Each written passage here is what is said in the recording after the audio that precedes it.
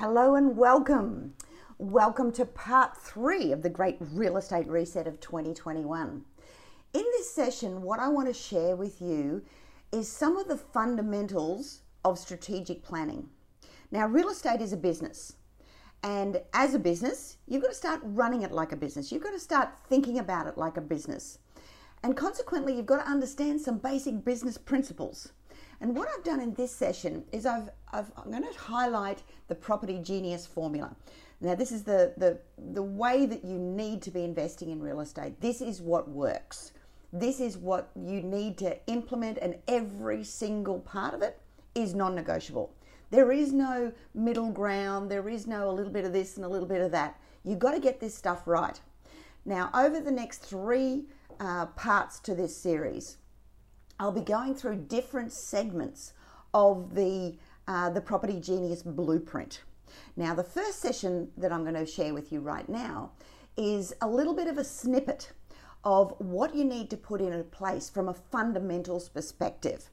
Now, there's lots and lots of learning here, lots of charts, lots of other things to do. So look, if you want to have a look at all of my slides, you want to really understand how this stuff comes together in a great deal of detail, then I really suggest you go across to the website, which is iloverealestate.tv.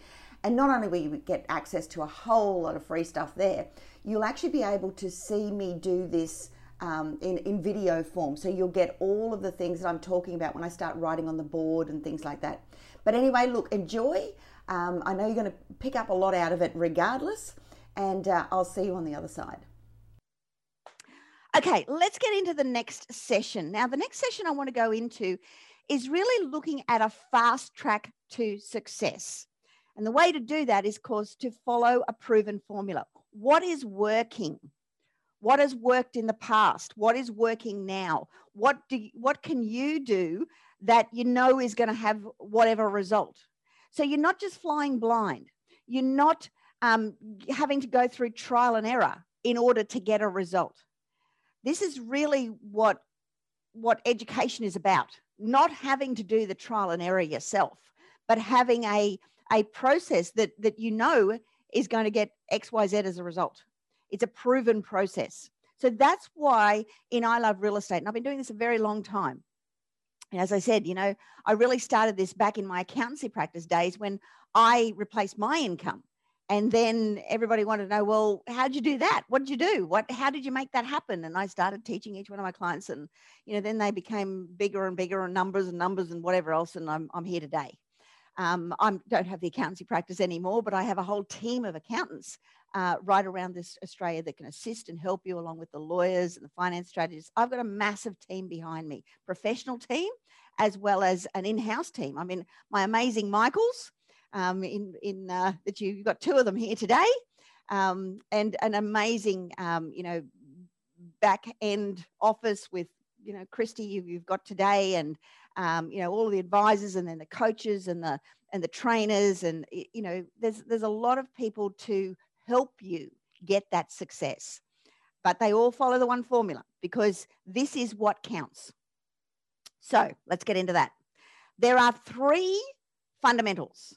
There are 3 fundamentals that you must have as part of your formula, okay? 3 fundamentals. The first one is the foundational blueprint. Now, there is no successful building, relationship, empire, company, or even country that is possible without a solid foundation.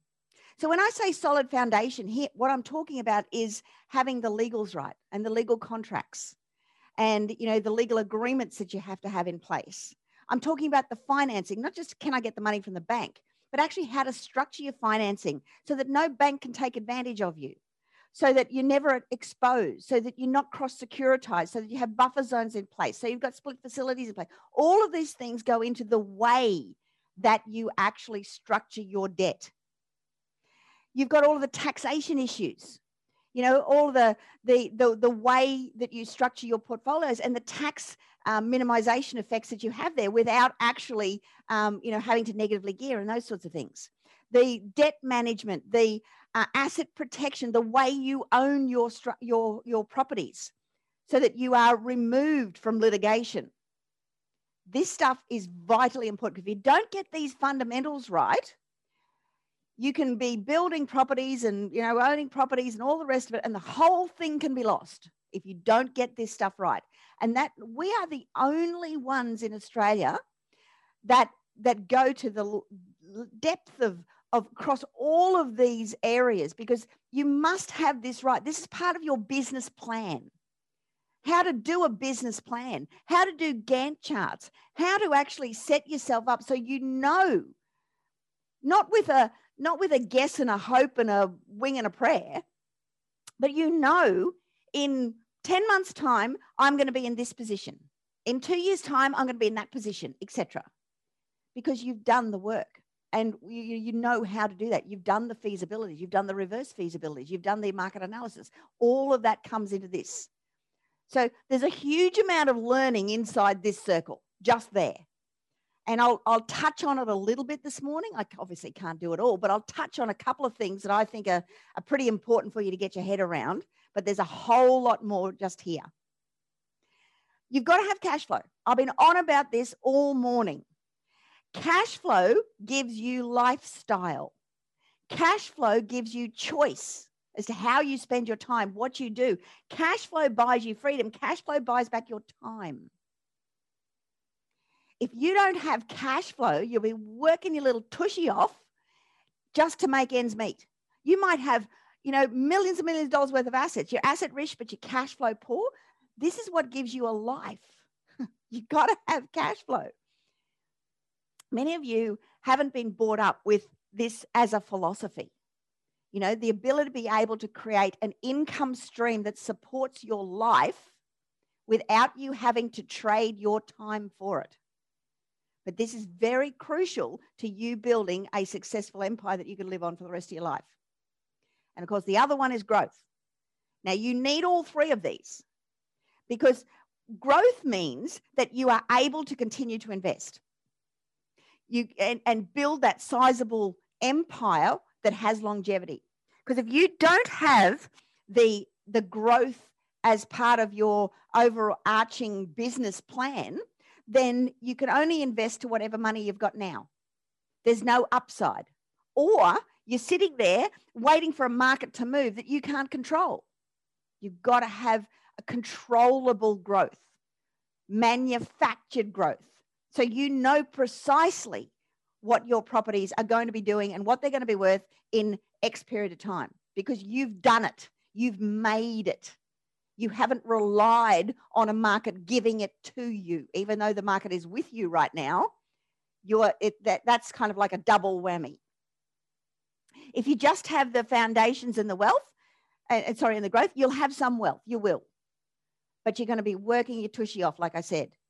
If you have the foundation and cash flow, you'll get so far on the money you've got, but you won't be able to continue to grow it. And then you'll get stuck and you'll be stalled for maybe 10 years before you can move forward. And if you just have these two, the whole thing can get crashing down. You know, if you don't have those foundations in place, you're going to be inefficient, you're going to be at risk of losing the lot, and you're going to be paying huge amounts of tax. You've got to have the three together. And it is the three together that give you that money for life. Now, as part of this, there are 9 major accelerators that go around each of these, 3 for each one. Beyond that, there are a multitude of multipliers, okay? But the 9 accelerators are strategically in place here for a reason, because it's a matter of putting in place all of these 9 accelerators to make sure that you've got these 3 fundamentals in the middle here working for you to give you the money for life. And all of this is non-negotiable.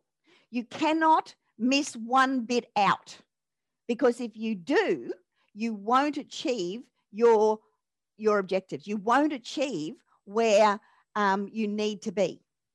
You won't get there. You're either going to run out of money to live on. You can't move forward. You've got to continue to work. you're gonna not have the growth to actually be able to keep investing and continue to build that portfolio, or the whole thing's going to come crashing down. Every single one of these 9 accelerators must be in place in order for you to have that. So what I'm going to do in this little session here is I'm going to pick one of each, and I'll just give you a little bit of a snippet of information about each one of these so that you can see the depth and the knowledge and the importance of having that formula right.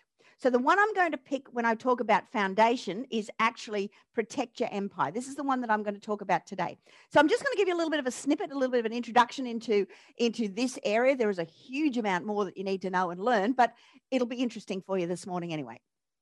So Protect Your Empire. I'm first of all going to ask you 3 questions, and we're going to answer them like a traffic light. So if you are, there's red means haven't got it sorted, amber means I got some things but not all, and green means, yep, got it all sorted. So first thing is, my first question to you is this.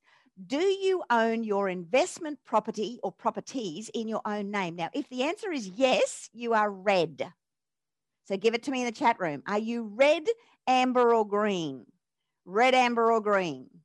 Okay, lots of red I can see there, Michael, a sea of red. Next question.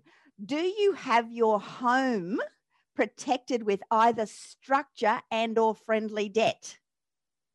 If you don't, you are red. Red, red, red everywhere I can see. Next question.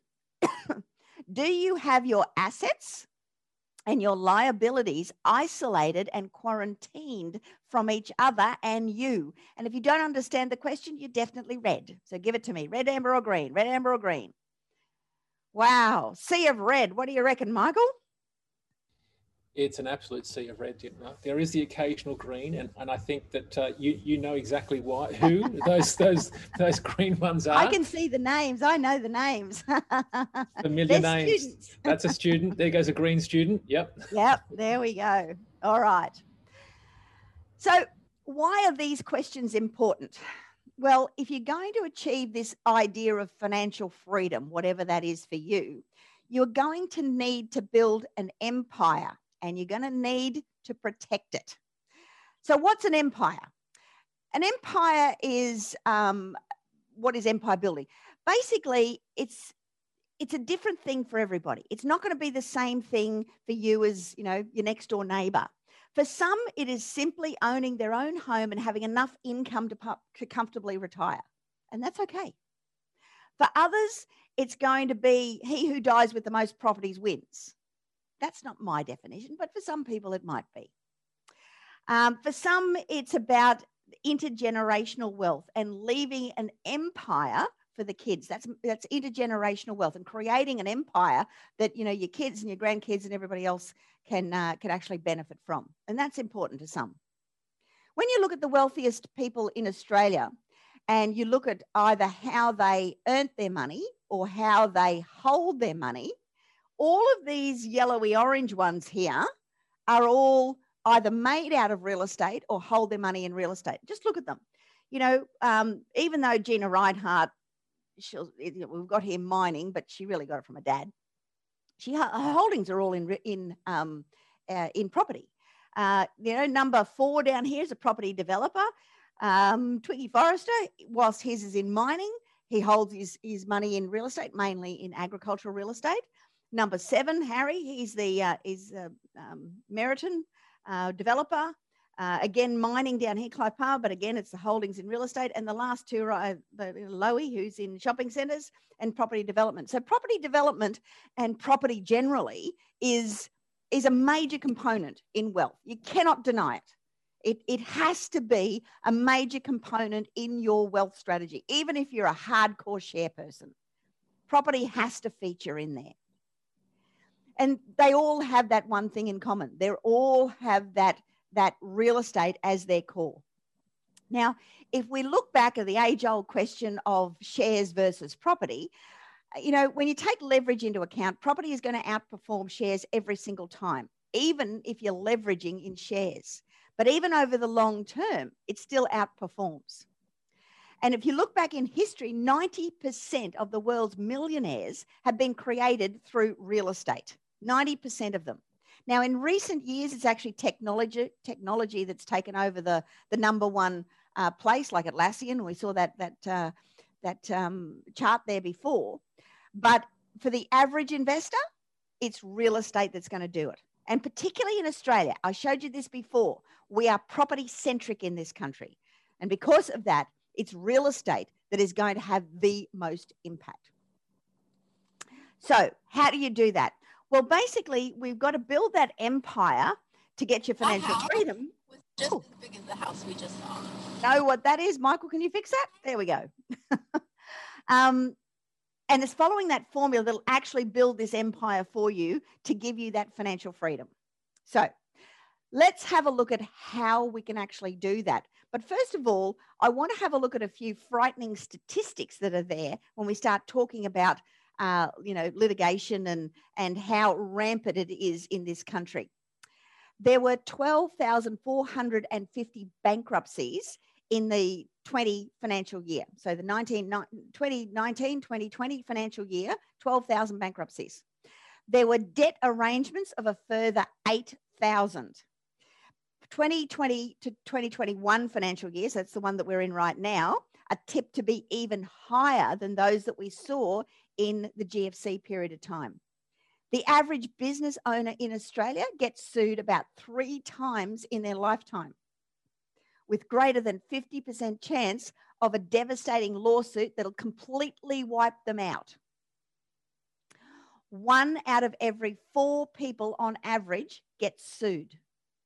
There is a lawsuit happening in Australia every minute. Oh my God. Statistics show, now this is American statistics show that somewhere between 36 to 53% of small businesses are involved in at least one litigation in any given year, and 90% of all businesses are engaged in litigation at any given time. That's an American one, the bottom one. The others are Australian. Isn't that crazy? Who is horrified by that? Give it to me in the chat room. Who's horrified by those statistics? Yep, lots of you. And you should be. But not just horrified, you should be cautious and recognize that you need some help in this area. So when we get to Australia, Australia is the second most litigated country in the world. America's first, and then Australia comes in second. Now, New South Wales is actually the third most litigated country in the world. Texas is first, California is second, and good old New South Wales comes in third. They're scary. The areas of litigation mostly come from business ownership, property ownership, defamation, and personal actions involving motor vehicles. So let's deal with that. Let's start with business ownership. If you're going to go off and buy a coffee shop, most of you will go to your accountant and go, oh, look, I'm buying this coffee shop. What structure should I put it in? Unfortunately, the advice that you get is not always accurate. So most accountants will say, oh, just pop it into your own name. You know, when it gets a bit bigger, then we'll move it into something else down the track. Oh my God. Anything that happens in that business, all of your personal assets are at risk. Your home, your car, your caravan, everything's gone. Some accountants will say, pop it into a partnership. That's even better because you can split the income between you. It's great for tax. It doesn't cost anything to set up. Do that. Worse, because if one of you goes down, you both go down. So not only one of you is able to continue to move on and invest and recover from whatever's happened. And you're joint and severally liable for the actions of each other. So if even if you and I go into business together, you do something wrong, I'm joint and severally liable for that. You know, that's totally wrong. Some accountants will say, pop it into a company. That's what you need to do. And a company is a separate legal entity. That is true. It separates the liability away from you and your personal assets.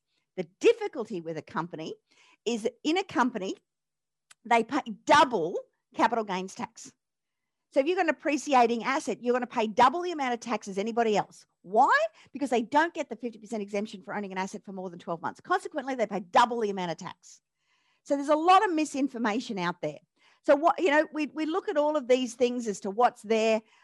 Sole trader, even though you've got an ABN, it's still you. You're still a sole trader. Partnerships, even worse. Companies, good, but they pay double capital gains tax. Trusts, look, trusts have their place. They definitely do in the ownership structure, and I want to show you how to use them in a minute. But let me tell you a few stories first. In Australia, we are underinsured. Now, you might not get the impact of this, but I want to tell you a story. I had a client in my accountancy practice days, and he owned a sheet metal fabrication business. So it was making air conditioning, ducting in big buildings. And he had a fire, and it did a bit of damage, about $80,000 worth of damage, which, you know, is not huge in the big scheme of things. He was insured for $300, so you go, no big deal, right? But you see, he was insured for $300. When the assessor came out and did his assessment, he came out and said, well, you should have been insured for $500. So you're 2/5 underinsured. So what that means is, of his $80,000 claim, he only got paid 3/5 of it. But that's not the end of it. The landlord sued him for 2/5 damage to his building. The next door neighbour's landlord sued him for 2/5 damage to his building. The next door neighbour's tenant sued him for 2/5 damage to his stock. All in all, he ended up having to borrow $120,000 against his line of credit on his home in order to be able to pay out all of these 2/5. Now, I can guarantee you, some of you listening to this call today, on your home, on your investment properties, or on your businesses, you are going to be underinsured, and you need to rectify that immediately. So write this down.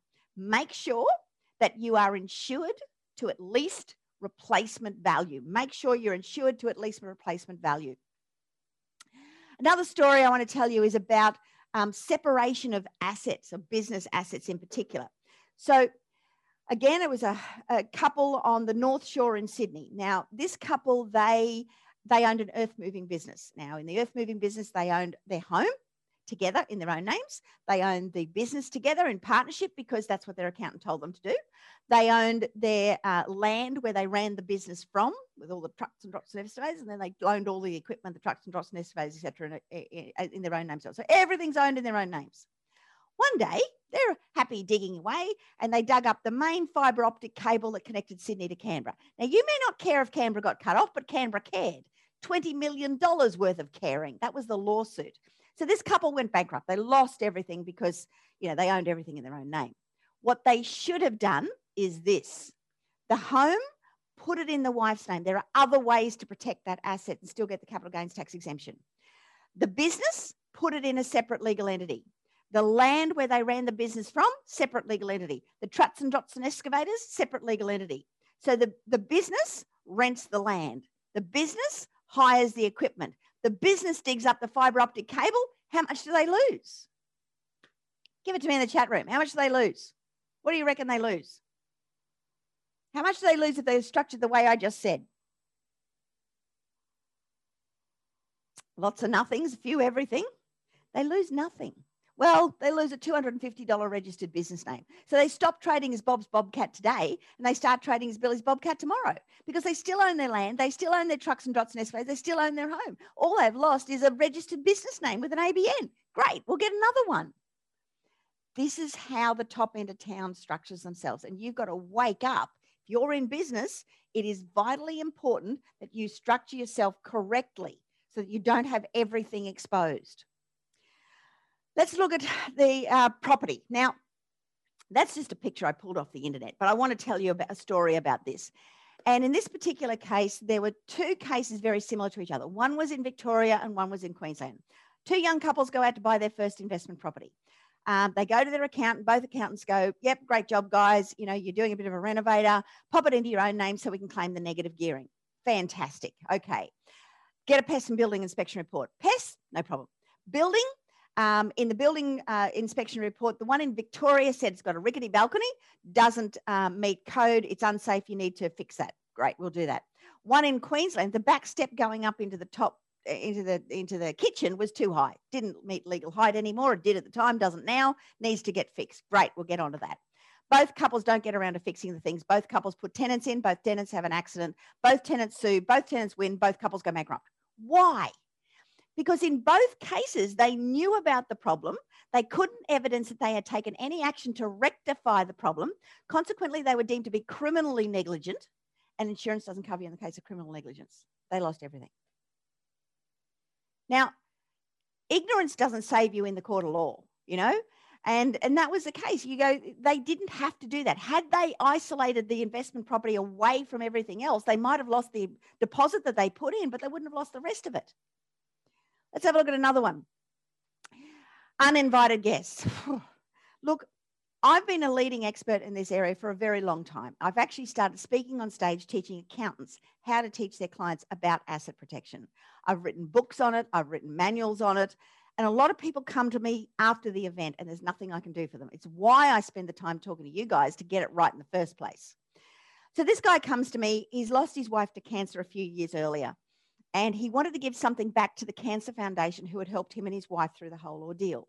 And so rather than just make a donation, he bought this piece of land in the hinterland, overlooked the ocean, and he was going to name it after his wife because he was going to build this respite centre so people going through chemo could go there and eat organic food and be educated and all that sort of stuff. Anyway, he was about 3/4 of the way through building this property when the young builder was so enamored by how amazing this property was. He took his girlfriend out on a weekend to show her the property.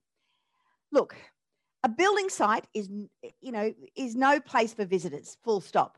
But his girlfriend took her 3-year-old with her. And a building site is certainly no place for a 3-year-old. The kid ran around, did what kids do. She fell down a 3-meter drop onto a concrete slab. The child is injured. She's going to need ongoing medical attention for the rest of her life. There is no good side to this story. Everybody loses. The guy's being sued by the mother and the child for money. He goes to every barrister in the state and every barrister gives them the same advice. Mate, you're going to have to settle out of court. If you go to court, you're going to lose and you'll probably end up going bankrupt because you'll have a legal bill you won't even be able to jump over. So they made a final payment to the woman. He sold up about 3/4 of the property. He didn't ever finish the house. It got sold half finished, fire sale. The Cancer Foundation never got the property. Everybody loses. Now, why didn't the insurance cover him? Did he have insurance? Yes. Why didn't it cover him? Had the builder been injured, he would have been fine. But you see, that child was an uninvited guest and his public liability insurance did not cover uninvited guests. Now, write that down. Public liability needs to cover uninvited guests. You need to make sure that you've got that covered. It'd be the same if you had a burglar break into your house, slip on a kid's toy and break their back. They'll sue you for the house. In fact, it happened on the Gold Coast. One of my students, who's a student now, he wasn't when this happened, he went off to dinner. He's got a dog. He's a Rottweiler, keeps it in the house. The burglar breaks in. The dog attacks the burglar and bites off his index finger. The burglar faints at the sight of his own blood. When the guy comes home from dinner, he finds the dog's got him bailed up in the hallway, bleeding and whatever else. And he's like, good dog, calls the police, calls the ambulance, takes him away. Doesn't think anything more about it until about 6 or 8 weeks later, he served some papers. He's being sued by the burglar. Damages, punitive damages, pain and suffering, medical expenses, and loss of future income because he's unable to work in his chosen profession. Unbelievable, right? So and he goes to the barristers and they said, look, just cut him a deal, give him a settlement, he'll go away. Ended up paying him something like $50,000 to get rid of this guy. But, that could be you. So make sure you're covered for uninvited guests in your public liability insurance. But defamation, Sydney has just become the defamation capital of the world. It's incredible the amount of lawsuits in this space. A dentist down in Melbourne did some work on some teeth. The patient didn't like it, so he made some disparaging statements about the work on social media. The dentist sued and won hundreds of thousands of dollars in defamation. A teacher had some disparaging statements made about her for bullying by her students. So she sued the parents of the children and has won millions of dollars in defamation. And her ex-wife made some disparaging statements about her ex-husband on Facebook. Well, who doesn't, for goodness sake? But anyway, he sued and won tens of thousands of dollars in defamation. So it's not the big celebrities. The majority of lawsuits in the defamation area are ordinary people doing ordinary things. And when it comes to motor vehicles, personal actions involving motor vehicles, if you drink drive, if you forget to register your car, forget to insure your car, forget to renew your license, drive somebody else's car that they forgot to register or insure, ran out last week, I'll fix it up next week. If you have bald tires, if you have too many speeding fines you haven't told the insurance company about, If you have tires that are date stamp of greater than 5 years, you have an accident and hurt someone, they can sue you for everything that you've got in your name. So it affects everybody. Nobody is exempt from this. It's not just business owners. And the key here is separation. You want to be able to separate your assets away from each other, away from liabilities, and away from you, because you interact with the public. Now, if you've got existing assets that you're sitting on and you're going, oh my God, I own all these assets in my own name, what can I do? There are measures that you can put in place to protect existing assets. They're not as good as getting it set up correctly in the first place, but they don't incur stamp duty and capital gains tax. Trying to fix things down the track, people will make mistakes and they'll often do those sorts of things. So what have we got available? We have sole trader. You know, that means that you're on your own. You might have an ABN and you think you're a business person. No, you're not. You're in business as a sole trader. It's you doing it. So all of your assets are up for grabs. Partnerships, worse. Companies, good, but they pay double capital gains tax. Trusts, I'm going to go through 3 types of trusts with you now so you can get an understanding of trust. There's a lot of different types of trust, but I'm going to go through 3 of them with you. And a superannuation fund is simply a type of trust. So come over here to the board. Now, the first type of trust that I want to talk to you about is a discretionary trust. So in a discretionary trust, as the name suggests, it has discretionary powers. A trust is simply a book of rules that says how things work. The manager of the trust is called the trustee. Now, the trustee can either be a company where you've got director or directors of the corporate trust as of the trust, or you can have individual or individuals. Now, they look after the asset of the trust for and on behalf of the ultimate owner of the trust, who are called the beneficiaries. Oh, getting carried away there. Beneficiaries. There we go. Now, most discretionary trusts in Australia are family trusts. They don't have to be, but most of them are. So in a standard family trust, you might have mum and dad. Now, you don't need to be a couple. You don't need to be married. You don't need to have children. A single person can have a discretionary trust, provided somewhere in the world, someone is alive in a 3-generational circle. So that means your kids, your grandkids, your great-grandkids, if you've got any, parents, grandparents, great-grandparents, if they're still alive, sisters, aunts, great-aunts, cousins, uncles, nephews, everybody else in between could, at the discretion of your trustee, receive any income or capital at any point in time. Now, you might go, well, this is all very well, but I don't want my sister-in-law getting anything. Can't stand her. Okay, she doesn't have to. Because remember, you are in control of the corporate trustee up here, and you can distribute discretionarily wherever it chooses to go. Now, here's the important thing, and this is the stronghold of why trust law is the best asset protection we've got in this country. Write this down. Write down. The beneficiaries have no present legal entitlement. Write that down. The beneficiaries have no present legal entitlement. So what that means is that the sister-in-law has no present legal entitlement over the asset of the trust and therefore can't get anything. Okay? Similarly, now, I'll come to that in a minute.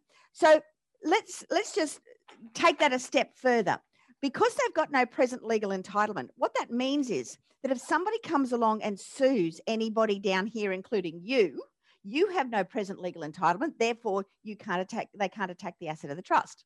If they sue the trustee, they can't get the asset of the trust because they take over the liability of the trust, but not the asset of the trust. And therefore, they can't attack the asset of the trust. The only way that this asset can be attacked is if there is a direct attack on the house itself. So that might be the burglar.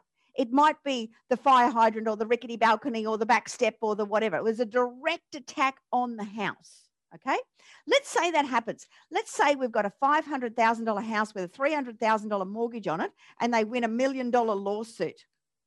How much do they get? Give it to me in the chat room. How much do you reckon they get? $1 million lawsuit, they win, $500,000 house, $200,000 mortgage on it. How much do they get? 200, says Cindy. First cab off the rank.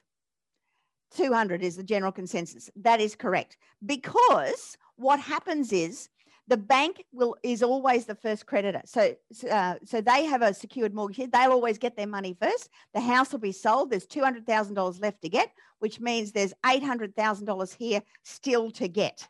Okay. Is that the end of it? No. What they can do is they can go up the line and sue the trustee. Now, if you're sitting there as personal trustees of your trust over here, and you've got other assets in your name, like your home or your whatever else, it's as good as useless. Do not ever, ever, ever, ever, ever have personal trustees of a trust that owns an asset, because your personal assets are at risk if there's ever an attack directly on the asset of the trust. It can go up the line and take the trust. Always have a company. Do not trade in your company. One of the ways that they can, what we call, pierce the corporate veil and go up and take the assets of the director is if you are either fraudulent, well, you're not going to be fraudulent with a $2 shelf company that doesn't trade, or if you are trading insolvently. So do not trade. Do not have a bank account. Do not lodge a tax return. Don't do anything up here. It's just the legal entity behind the trust. The trust has the bank account. The trust does a tax return. The trust does everything down here. It is the entity that, that is doing the workings of whatever you're doing here. Word of warning, do not name your children in the deed either. They are already included in the family group. They do not need their names in it, because whoever is named as a beneficiary down here can be deemed to be a primary beneficiary, and therefore will be asked to sign the loan documents when you buy a property up here. I had a 6-month-old being asked to sign loan documents. Ridiculous. Now, there's 2 very important positions in a trust you need to understand how they work. The first one is the settlor, S-E-T-T-L-O-R. Now, the settlor, there's 3 things you need to remember, because if you don't get these things right, the whole thing's invalid and they can take the asset anyway. So here's what they are, and I want you to write them down. 1, they must not now or ever in the future be a beneficiary of the trust. That's the first thing. 1, they must not now or ever in the future be a beneficiary of the trust. I'll tell you a story about that while you write it down. There's a lady came to me at boot camp one year, and she said, "Oh, I think I've stuffed up." I said, "What have you done?" She said, "Well, I bought this property and it's in a trust a couple of years ago, like you said. And when I was buying it, my daughter was dating a lawyer, so I got him to set up the trust." I said, "Look, it should be all right. Just make sure it's right for the Bamford case and a few other things." "Yeah, I've got all that." She said, "But he made himself the settlor. Now he's getting married to my daughter next month. So doesn't that now make him one of the beneficiary group?" And I'm going, "Yes." Says, "The whole thing's invalid." I'm going, "Yes." So, "Well, what can I do?" I said, "There's only 2 things you can do. You can set up a new trust, and you can sell the asset into the new trust. It'll cost you stamp duty and capital gains tax." I said, "My God, I can't afford that." She said, "Well, what else can I do?" I said, "Break them up and don't let them get married." She took the first option. It'll make you remember it anyway. The second thing is they must not witness any of the signatories to the trust. So the settlor must not witness any of the signatories to the trust, because that can invalidate it. And the third thing goes back to ancient England.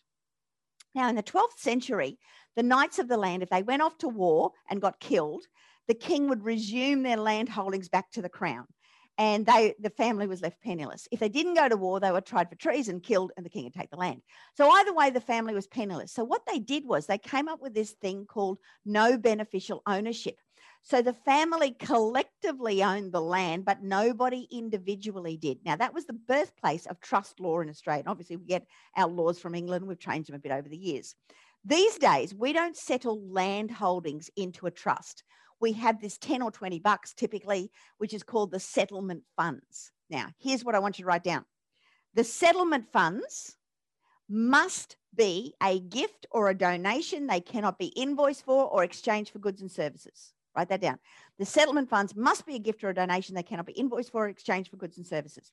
There was a case back in the 70s where a farmer, he was a sheep farmer, he owned a farm in his trust and he went bankrupt. The trustee in bankruptcy tried to crack the trust, break it. They subpoenaed everything they possibly could. Now, one of the things that they subpoenaed was the original invoice that the accountant used to set up the trust. And there on the invoice, it had so much to set up the trust, and $20 or whatever it was, might have been 5 shillings, I can't remember. Well, it wouldn't have been back then, for the settlement funds. That one line invalidated the whole trust. So the trustee in bankruptcy put himself as the director of the corporate trustee, distributed off the bankrupt beneficiary, and the farm was gone. So Remember those three things. 1, they must not now or ever in the future be beneficiary of the trust. 2, they must not witness any of the signatories to the trust. And 3, the settlement funds must be a gift or a donation. They cannot be invoiced for or exchanged for goods and services. Other than that, you can forget about the settlor. He's done his job. Probably the most important position in all of this is the appointor. Now, the appointor is the one who has the right to sack or appoint the trustee. Now, remember, the trustee says who gets what money. So this is a very important position. Do not let this out of your hands. So in my little example here, mum and dad are going to be co-appointers of the trust. Or mum or dad. Doesn't have to be both of them, but one mum or dad, mum and dad. Now, this is what you have to take care of for succession planning, because when you die, this doesn't. So you need to pass control of this to the next generation.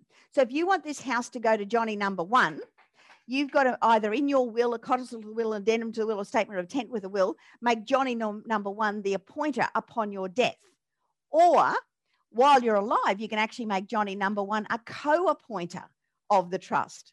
So when you're dead and pushing up daisies, Johnny number 1 just puts himself up here as the director of the corporate trustee, distributes off to his family, no stamp duty, no capital gains tax, no waiting, no probate, and no contesting of the will, except in New South Wales, because they've got notional wills. So that's pretty jolly good, isn't it? This is the one that you are going to use the most. This is the most effective, the most practical trust structure for you to use for property. But I want to explain a couple of other trust structures for you. The next structure that I want to talk about is a thing called a unit trust. Now, as the name suggests, we've still got a trustee up here, so we've put a company as a corporate trustee. But instead of having beneficiaries, you have unit holders. This is a fixed trust. So if there's a property in here, we'll say, and I own 50% of the units and you own 50% of the units, we effectively own half the house each. But here's the thing, you've got to protect the units, because if you own those units in your name, it's as good as useless. Somebody can come along and sue you, take those units away from you, and therefore they own half the house. You've got to protect the units in a no beneficial environment. And the only way to do that is with the discretionary trust. So you've actually end up with a 3-tiered structure where the ownership is down here. These are not used a lot unless you've got a lot of people coming together to buy something together. And typically, you know, in a practical sense, probably 4 to 6 to more, you're going to use a unit trust. Below that, you'll probably use a discretionary trust. In most cases, it's going to be discretionary. Big unit trusts like the commercially listed and things like that, they will use a unit trust because they've got thousands of people and they can have different ownerships of different values and all of that kind of stuff. Okay, the next type of trust that I want to talk to you about is called a hybrid trust. So in a hybrid trust, as the name suggests, it is a hybrid of the two. So again, we've got a company up here as a corporate trustee. We've got units like we have in a unit trust, but we've got beneficiaries like we do in a family trust. These are the bee's knees. These are fantastic. They've got all the bells and whistles and everything else. But remember this, do not use these for property. There's only 2 banks that will lend to a hybrid trust. Every bank will lend to a discretionary trust. Do not use these for property. I love them for business. I'm going to put business up here. Business hybrid trust. Because you've got the ability to be able to separate out the units into income-only units. So if you had a valuable employee, you can share in the profits but not the ownership, and capital units. You can have different ownerships. You can have all of those sort of things, but you've still got the benefits of being able to distribute anywhere you want for tax purposes. Only use them for businesses. Do not use these for property. There's one particular accounting firm, they even try and hide it by saying they're property trusts, but they've got units and they've got beneficiaries. They are hybrid trusts. There's only 2 banks that will lend to hybrid trusts. When you're trying to do property, the last thing you want to be doing is restricting lending. That's just going to tie you up in all sorts of knots. Okay, so let me show you how this stuff comes together. Now, look, if you're going to go out and buy 3 properties, we'll say, here's my 3 properties. Should we put it in a discretionary trust? Who thinks that's the right thing to do? Give it to me in the chat room. Is that the right thing to do? We've got them all protected in the discretionary trust. We got that? No. A few yeses coming in. Okay, write this down. Whatever you group together dies together. Do not have ownership in the one structure. Because whilst it might be protected from other assets out here or you down here, whatever is grouped together dies together. Anything happens on one of them, you'll lose the lot. Don't do that. So here's what you'll do. I'm going to go and buy this property. I need a discretionary trust to put it in, and I need a corporate trustee to be the legal entity behind it. That little unit there is going to cost you around $2,000, certainly with my professionals. Other professionals will charge you more than that, but that is what we charge for one structure to own one property. When you go and buy your next property, it doesn't have to be at the same time. You're going to need another discretionary trust, and you're going to need another corporate trustee, and you go and buy another one over here, same sort of thing. So in my little example here, I'm buying 3 properties. Now, I just want to show you how these things work for tax purposes. The first one here, let's say you bought this one before me and it's negatively geared. Let's say it's negatively geared $20,000 a year. This one here is positively geared $10,000 a year. And let's say that one there's 0 for tax purposes, just to give us a figure. So if this was the case, trusts are pass-through vehicles. They don't pay tax in their own right, or at least you don't want them to, because they'll pay tax at the top marginal tax bracket. So you don't want that to happen. They're pass-through vehicles. So they pass the profits down to the beneficiaries to pay tax. But you can't pass down a loss. This loss is trapped in there indefinitely. You don't lose it. And it can be offset against future profits, even against the sale further down the track. But this cannot be used to offset against your salary and wages for negative gearing. Can't happen. However, if you've got the right words in your trust deed, you can take the income from this one, distribute it up into that one. So that one's now 0 for tax purposes. And this one here is now a carried forward loss of $10,000. Okay. So that you need the right words. Now write these words down, because here's the words that you need to have in your trust deed. Write this down. Able to distribute to associated entities. That's what needs to be written into your trust deed. Able to distribute to associated entities. So that, you know, you're making the most efficient use of the money that you've got here. If you are in business for yourself, you'd set up another business up here and you would run your business out of that. Let's say we earn $100,000 in our business after tax and other things. Not after tax, after expenses and superannuation, wages, whatever. Now, the first thing we would do is we would enact that same thing. So we'll take $10,000 off there, leaving us $90,000 to do something with. We would then take that $10,000, distribute it down here, and that one now becomes 0 for tax purposes. So we've evened out the ownership. Now, someone's got to pay tax on this $90,000. Okay. So if all of your individuals in this financial year are earning more than $45,000, they're going to be on a higher tax bracket than a company. So we want a company to pay the tax because it's the lowest tax bracket other than superannuation. You can put the super as well. But let's say it's a company.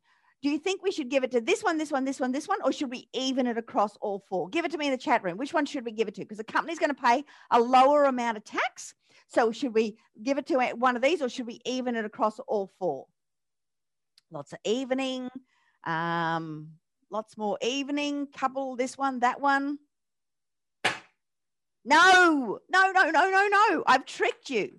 Do not give it to any one of these, because remember I said before, do not trade in your corporate trustee. One of the ways that you can pierce the corporate veil and go up and attack your personal assets is if you are trading insolvently. So don't trade, don't have a bank account, don't lodge a tax return.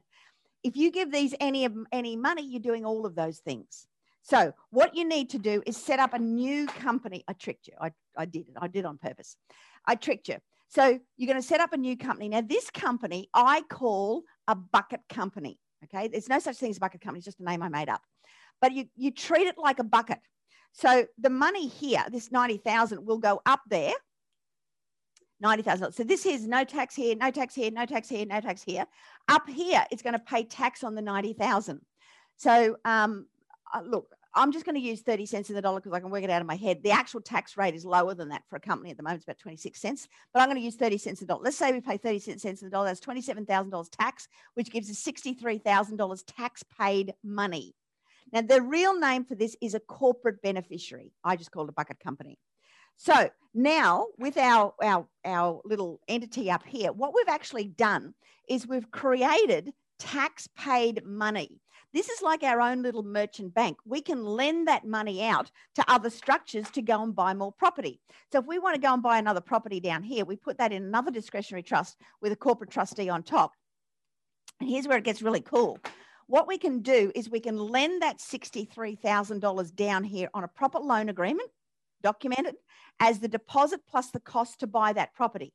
A bank is going to come in here and lend you the other 80%, we'll say, from there. So this property here is actually 100% geared because it's the money to the bank and there's the money up here on a proper loan to you. So if this is the one that has the rickety balcony, the fire hydrant, the burglar, whatever, and that's the one that gets sued, how much do they get? Give it to me on the chat room. How much do they get? How much do they get? Nothing. Zippo. That's exactly right. Because it's 100% geared. So what you end up with is the bank will get its money first. You're the next secured creditor. This is your company, remember? You're the bank that's lent out the 20% deposit. So you're the bank up here. It's protected. There's nothing to get.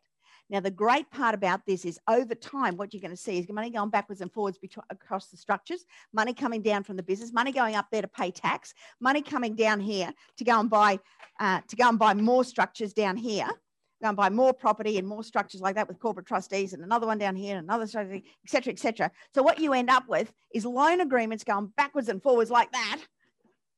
Is that not the sexiest thing you've seen all morning? It should be. It should be. Now, look, I know I've gone through that fast. And I know for some of you said, oh, my God, you've lost me. If you're listening to this for the first time, that's expected. Don't be scared about this. Understand that you need to have asset protection.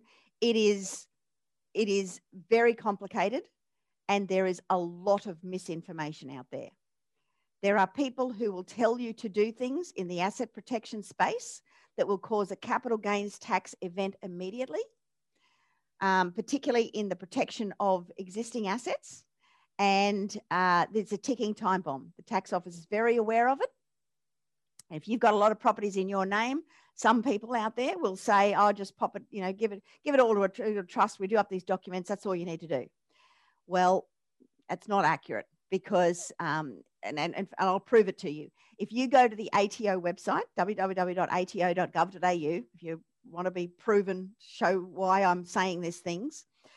If you go to December and you go to private rulings, December of 2018, private rulings, there is a ruling there. One of our students was tempted to go and do this particular thing. They've given it a particular name named after a family in the UK who boasted about not paying tax and ended up in jail. But I don't know why they called it that, but they did. This particular document was one of their trusts. It causes a capital gains tax event. And the private ruling says that. I think if Michael or somebody could pop up, there they go, they've got it in the private ruling. You can look it up for yourself in the chat room. The document's there. Read it for yourself. It is very, very dangerous. What you need is a professional team around you to help you with this stuff, regardless of your circumstances. I mean, you don't need all of this on day one.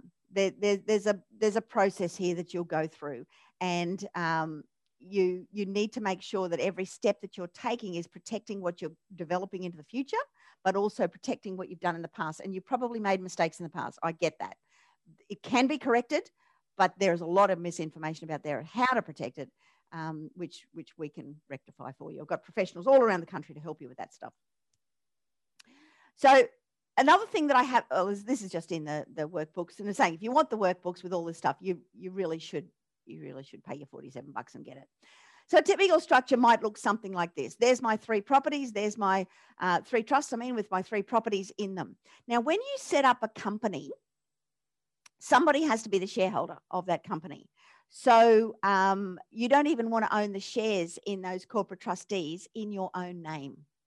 So, if you owned those shares in your name, I sued you and I won, I could asset strip those trusts as quick as look at you. So you need to protect the ownership. The only way to do that is in a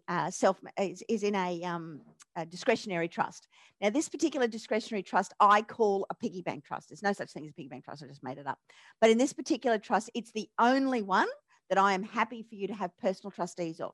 Because if you put a company up here, then who's going to be who's going to own the shares in that? It's a chicken and an egg scenario. This is the end of the line. This is your ultimate piggy bank. If you are in business, you'd have another structure over there. And again, its shares in the corporate trustee would be owned in the piggy bank trust.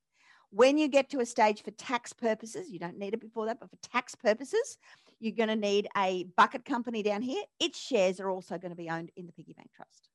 And it will lend money across to other structures to go and buy more property. Clear as mud, right? Look, I said there's a lot to learn in this space, and there is. This is just one little snippet of the Property Genius blueprint that we've been talking about, the formula to follow. This is one tiny little piece. It's not even the full accelerator. It's just one little piece of it to let you understand just how much there is to put in place. Many of you didn't even think about this beforehand, but it is vitally important. You know, broke but still controls $40 million worth of property. This is how they do it. This is exactly how it's done. Bondi, when he went broke in the 80s, he owned $60 million worth of assets, but he'd been through the criminal law courts, the bankruptcy courts, and the divorce courts, and he still owned $60 million worth of assets. Okay, so asset protection, money management, debt management, tax management. There's a lot to learn, as you can see. And what I've done here is I've only just touched the top of the iceberg. That's it. There is so much more to learn in this space, which is why, my gorgeous students in I Love Real Estate understand the importance, and they implement this stuff every single day in everything that they do, not just in real estate, but in business and in shares and, anything else that they might be getting into. This stuff is so important. Look, on the next series, I'm going to be talking about one of the other primary factors that you need to have included in your business plan, and that, of course, is cash flow. So I'll see you on that one.